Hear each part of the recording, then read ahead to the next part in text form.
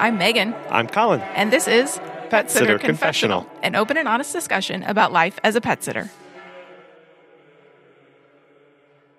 Hi, welcome to episode 257. Thank you for joining us today. Hello. Thank you also to our wonderful Patreon members for supporting this show financially. Your support means so much to us. We really do appreciate it, and we enjoy doing the show, and we are able to do it because of your financial support. If you are not already a Patreon member and you'd like to become one, you can do so at petsitterconfessional.com/support. At the end of episode 256, the Fear-Free Pet Sitting with Mikkel Becker, it was a great episode. If you've not listened to it, go back and listen. Colin actually misspoke. I did. And said that the code PSC10 was for $10 off. That is not true. The code PSC10 is for 10% off of the course. So if you have any interest in becoming Fear-Free certified as a pet sitter, you can go to their website and sign up and use the code PSC10 for 10% off. And both Megan and I have gone through that process. It takes a little bit of your time and focus, but it is really beneficial.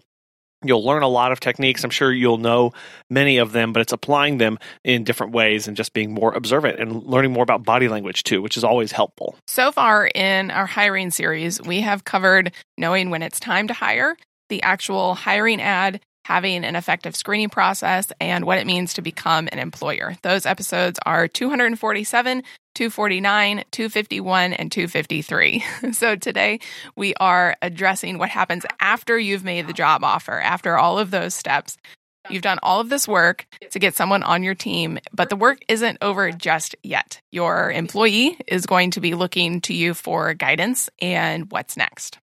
Yeah, we're going to cover the training as part of onboarding process for your business. And training and onboarding will definitely overlap, and there's a lot of connection between these. Remember that this is your process. Make it your own. There's no right answer for any of this of how to bring in an employee and how to train them in your methods. Onboarding is the process by which our companies get caught up to speed and they access everything that they'll need as a team member with you. Basically, you're trying to integrate them into the company.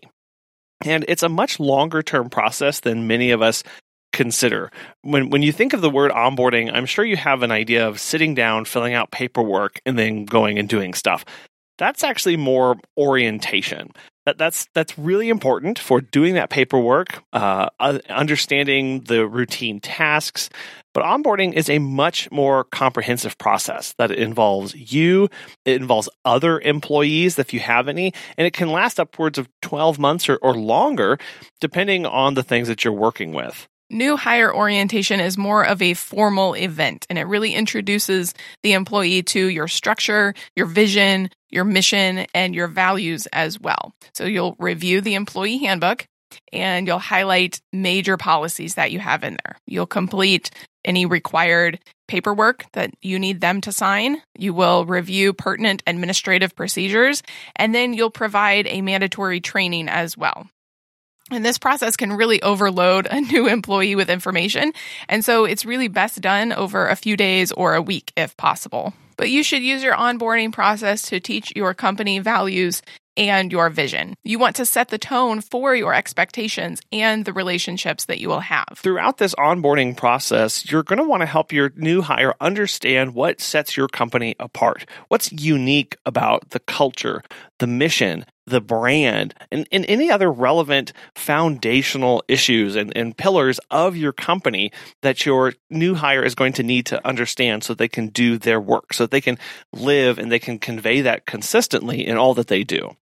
Now, of course, this is overwhelming. So your new hire is not going to absorb this in the first day, the week, or that first month, really. It can take up to many months to learn and really apply all of these things. And naturally, every employee is going to have questions when they start a new position. I'm sure when you had jobs in the past, you had questions about your purpose and other things that were going on. So the onboarding process should really make sure and address 5 big questions that every new hire has. The first one is, what does this company believe? This is where the values, the mission statement really come in and helping them understand how they can connect with that. Then the employee is going to ask, what are my strengths? Many people come into a new job and they think they know what's irrelevant skills, but you as the employer, you as the manager and their mentor now get to help them foster their strengths and help them see how they can excel in this new position. And then as the position, what is my role? What are the exact definitions and boundaries of what I am supposed to do? Help them understand what they do and what they don't do. Help them understand what that chain of command is. And that goes into this fourth one. Who are my partners? Who is going to be helping them? Who are they supposed to work with? Who are they supposed to reach out to? I know in small companies, the org chart is really not existent, but as soon as you start adding 2 or 3 or more employees, they need to know who they're supposed to work with and what their relationship is to the next person. And then, what does my future look like here? That's a big one, considering everything that happened with COVID. People are wanting to know, how do I fit in here? Can I see myself here in 5 or 10 years? Yeah, so this onboarding process, give them expected timelines. Show them how they can work from one thing to another.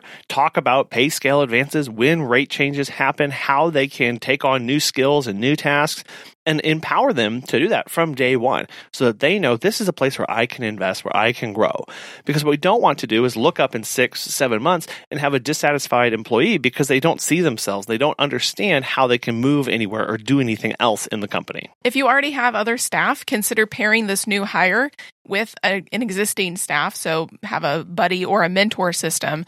Mentors offer this new hire a connection to someone who can really guide them, but they're not in a position of direct authority or acting in an official capacity.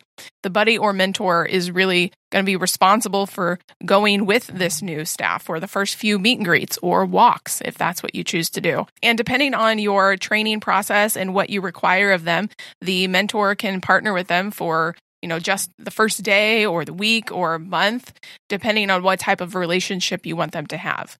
But remember that this is not just a one-time thing, especially when it comes to the visions and goals for your company. You need to reinforce those over a long period of time. If you have weekly or monthly staff meetings, go over your vision and goals and the future of the company regularly so that they can be involved in that process and see how their day-to-day interactions are getting them to the goals of the company and where they want to be within the company. Onboarding is not just what the new hire is doing, but you've got work to do too. And part of that process includes adding them to your insurance. So usually it's not tied to the person specifically, their name, but you do have to tell the company to now cover an additional person. And this goes for both workers' compensation and your business insurance as well. They won't deny coverage to an employee. They'll assume that you've done your due diligence and have vetted them and are willing to take on that risk. You also need to add them to your software and train your employees on it. A lot of softwares are not necessarily intuitive, and they take a lot of time kind of figuring out what's what and where things are and how to do things. And so it's important that obviously your staff, they're going to be the ones sending the updates and having client interactions on your software. So it's necessary for them to know. I'll also add that you should at least brief them on what it looks like for the client to book and what the client's process is. That way, if they get any questions from a client doing a meet and greet or anything like that, they're prepared to answer those questions. If you have specific shirts or hats or leashes or whatever that is branded with your logo and your company's info, buy them that gear. They are now representing you and your company. So when they go to a visit, a meet and greet, they need to be wearing some of your things. At least that's what we do. We require them to have at least a shirt or a hat on whenever they are on company time. You will also need to give them access to your Canva or your social media stuff and let them start making some of those posts if you choose to cross-train them. Finally, review periods are important so you know if they're staying on track, and they do as well. Most hires will have a training period or a probationary time, so set the review meeting on their first day so you don't forget it and they don't either. You may choose every month or every 3 months, but make sure that it's consistent and relatively often so that grievances on either side don't build up. As with some things in the hiring process, the employee handbook can be kind of dry. So when you do review the employee handbook with your new hire, don't just read through it because they should have already read through it before they signed it. So use this opportunity to explain why it exists. So, for example, what led you to develop your policy on attire and required footwear that they should have? Why is it important to not be on your phone excessively during a visit? You want to humanize the process. So our manual includes sections on expected conduct and etiquette. It includes safety concerns for both the team member and the pet, and it includes weather considerations. There's obviously a lot more that goes into the manual, but those are just some of the basic ones. We did spend a lot of time discussing how to handle emergencies with the new hire. So who to notify, administering first aid, those kinds of things. Our handbook also details out our expectations for an open and inclusive and really a harassment-free workplace. Some of this is required by law to include, but we also feel very strongly about making sure that our staff know that we take it very seriously. We aren't flippant about it. We also let them know that we hold clients to these same standards, and we will 100% fire a client for breaking these, no exceptions. There is no client worth keeping if they're harassing and hateful to our staff members. Yeah, no thanks at all. At all. Throughout onboarding, we are taking notes about the team member. What are their interests? What are their strengths? What are their particular goals? That way, when opportunities come up, we can pass them along to the staff, or we know who to reach out to with questions or help. So as an example, just for us, we hired an employee with a background in grooming. So guess what? When we had an idea or thought about new services, we asked him about putting together an SOP for in-home nail trims, ear cleanings, and brushing teeth. That's his experience. That's his knowledge base that we can lean on and utilize. And he had an interest in writing and helping people do better and be better pet parents. So we were able to partner with this and use this to accomplish the goals that both of us have. We need to be good at acknowledging our staff's expertise, and we need to be able to use that to make the company better. Because it also helps them see how they can have an impact and be part of something bigger, which Megan alluded to earlier about what people are looking for these days. They want to be part of a big vision. They want to be part of something important. They want to know that what they do matters and is helping other people. What better business to be in than pet sitting and dog walking and pet care? But what that means is that we need to listen to our staff, use their expertise, use their interests to help them see where they can be invested and help our company be better. When it comes to being better and learning, training is crucial. We provide several opportunities because a lot of training is going to be taught in the field. There's that saying, more is caught than taught, and it's very true, especially for dog walking and pet sitting. There is only so much that you can cover verbally in a manual. How do you properly hold a leash? How do you get a stubborn dog out of a crate? So the hands-on training is invaluable. We do on-the-job training by having them shadow us for 5 meet and greets and 5 in-home visits. The first one, we lead, and the rest, the employee leads, and we're kind of just guiding only if we need to.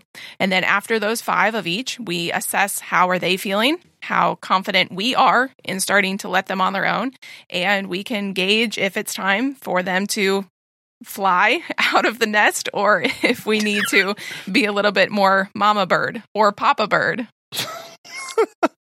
Yeah, and that's just really frank conversation. So we do what we prepare before the meet and greets. We review all of the forms with them. We conduct the meet and greet, and then we debrief. We see how they feel, what additional questions they had, and what we saw and what we observed. And we go through that process each time. And then at the end of those 5, we just straight up ask them, how are you feeling about this? Are you ready to do the next one all by yourself? We let them answer, and then we give our honest assessment as to whether we think they're ready or not, and then we work from there. We also provide them with pet first aid and CPR training because that is crucial. You're coming into a home, you don't know what is happening inside there once you open the door, and you need to be ready for anything. We also have them take specific pet sitter online training. We pay for the course, and we pay for the time it takes them to complete it. If you're part of a professional organization, add your staff, add your employees to be a member as well, if they're not already, obviously. But that way, they get access to all that additional education, all those additional resources, and can start taking specific certification courses that are going to help them be better pet sitters and help your company look better as well. Our company holds weekly virtual meetings. It still sounds weird when we say our company. Just FYI. Our company holds weekly virtual meetings on Mondays.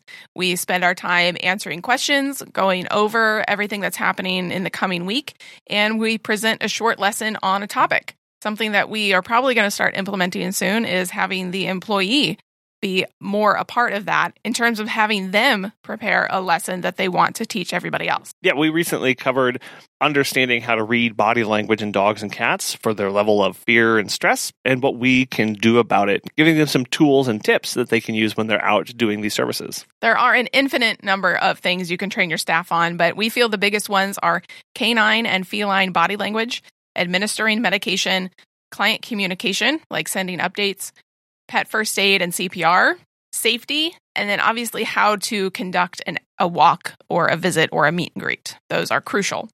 So the training never stops, really. It can seem overwhelming at times, but even you as the pet sitter, as the owner, I'm sure even if you've been in this business 30 years, you are still learning things each day, which is why preparation is key. You won't be able to prepare for everything, but do what you can. You can start by putting together all of the things that you've had to encounter over the years so that you can preemptively inform your staff about them. So, for example, explain how doors can open differently in the winter versus the summer and how that impacts us being able to enter a home.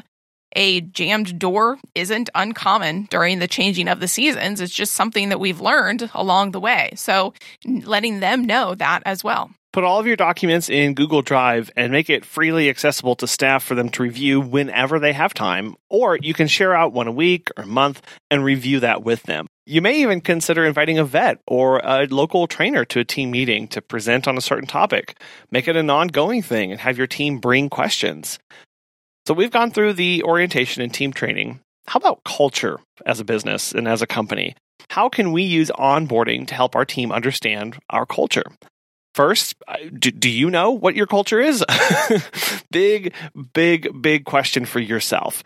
Just as an example, if you value prompt communication and precision, that can be part of your culture. But are you prompt with communication? And are you precise? Do you show the culture? Or is it just something that you talk about? So before we bring on staff and before we start trying to teach them these things, write down what you value. Write down what you want your company to be known as and how you want it to operate, and then start sharing that with them. So in order to teach culture, remember a couple things. The first one is culture starts before the start date. Make sure that your offer letters are professional and individualized to the candidate so that they know that you're taking this seriously. Communicate with new hires between their acceptance and start dates to build a rapport and address any questions or concerns that they may have. Use your new hire packets and handouts to allow employees to complete paperwork before their start date so that their first day can be spent on more important things. Review important information like your mission, your values, and your vision for the company so that, again, they can see where they take part in that. The other thing we need to do is provide detail. Teach new hires the definition and, more importantly here, the reasoning behind your mission, your vision, and your values, and how you actually live those out and apply those on a daily basis.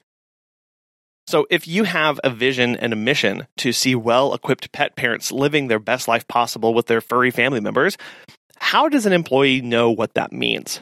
Well, tell them. We do this through the walks and the peace of minds and equipping them with knowledge and education through our interactions together. Teach new hires the attitudes and behaviors that are also encouraged and, also importantly here, discouraged in your workplace. That's why we said that we really focused on what it means to be an inclusive, open, hate-free workplace. Those are things that we value, and we expect to see those in our employees as well. Part of providing detail is telling your story. What's your background? What are some of the struggles? What are some of the successes that you have experienced as a company up until this point? Why was it important for you to hire? And how can they help you and the company reach those goals that you have? Bring them in and help them, again, see the why behind everything that you do.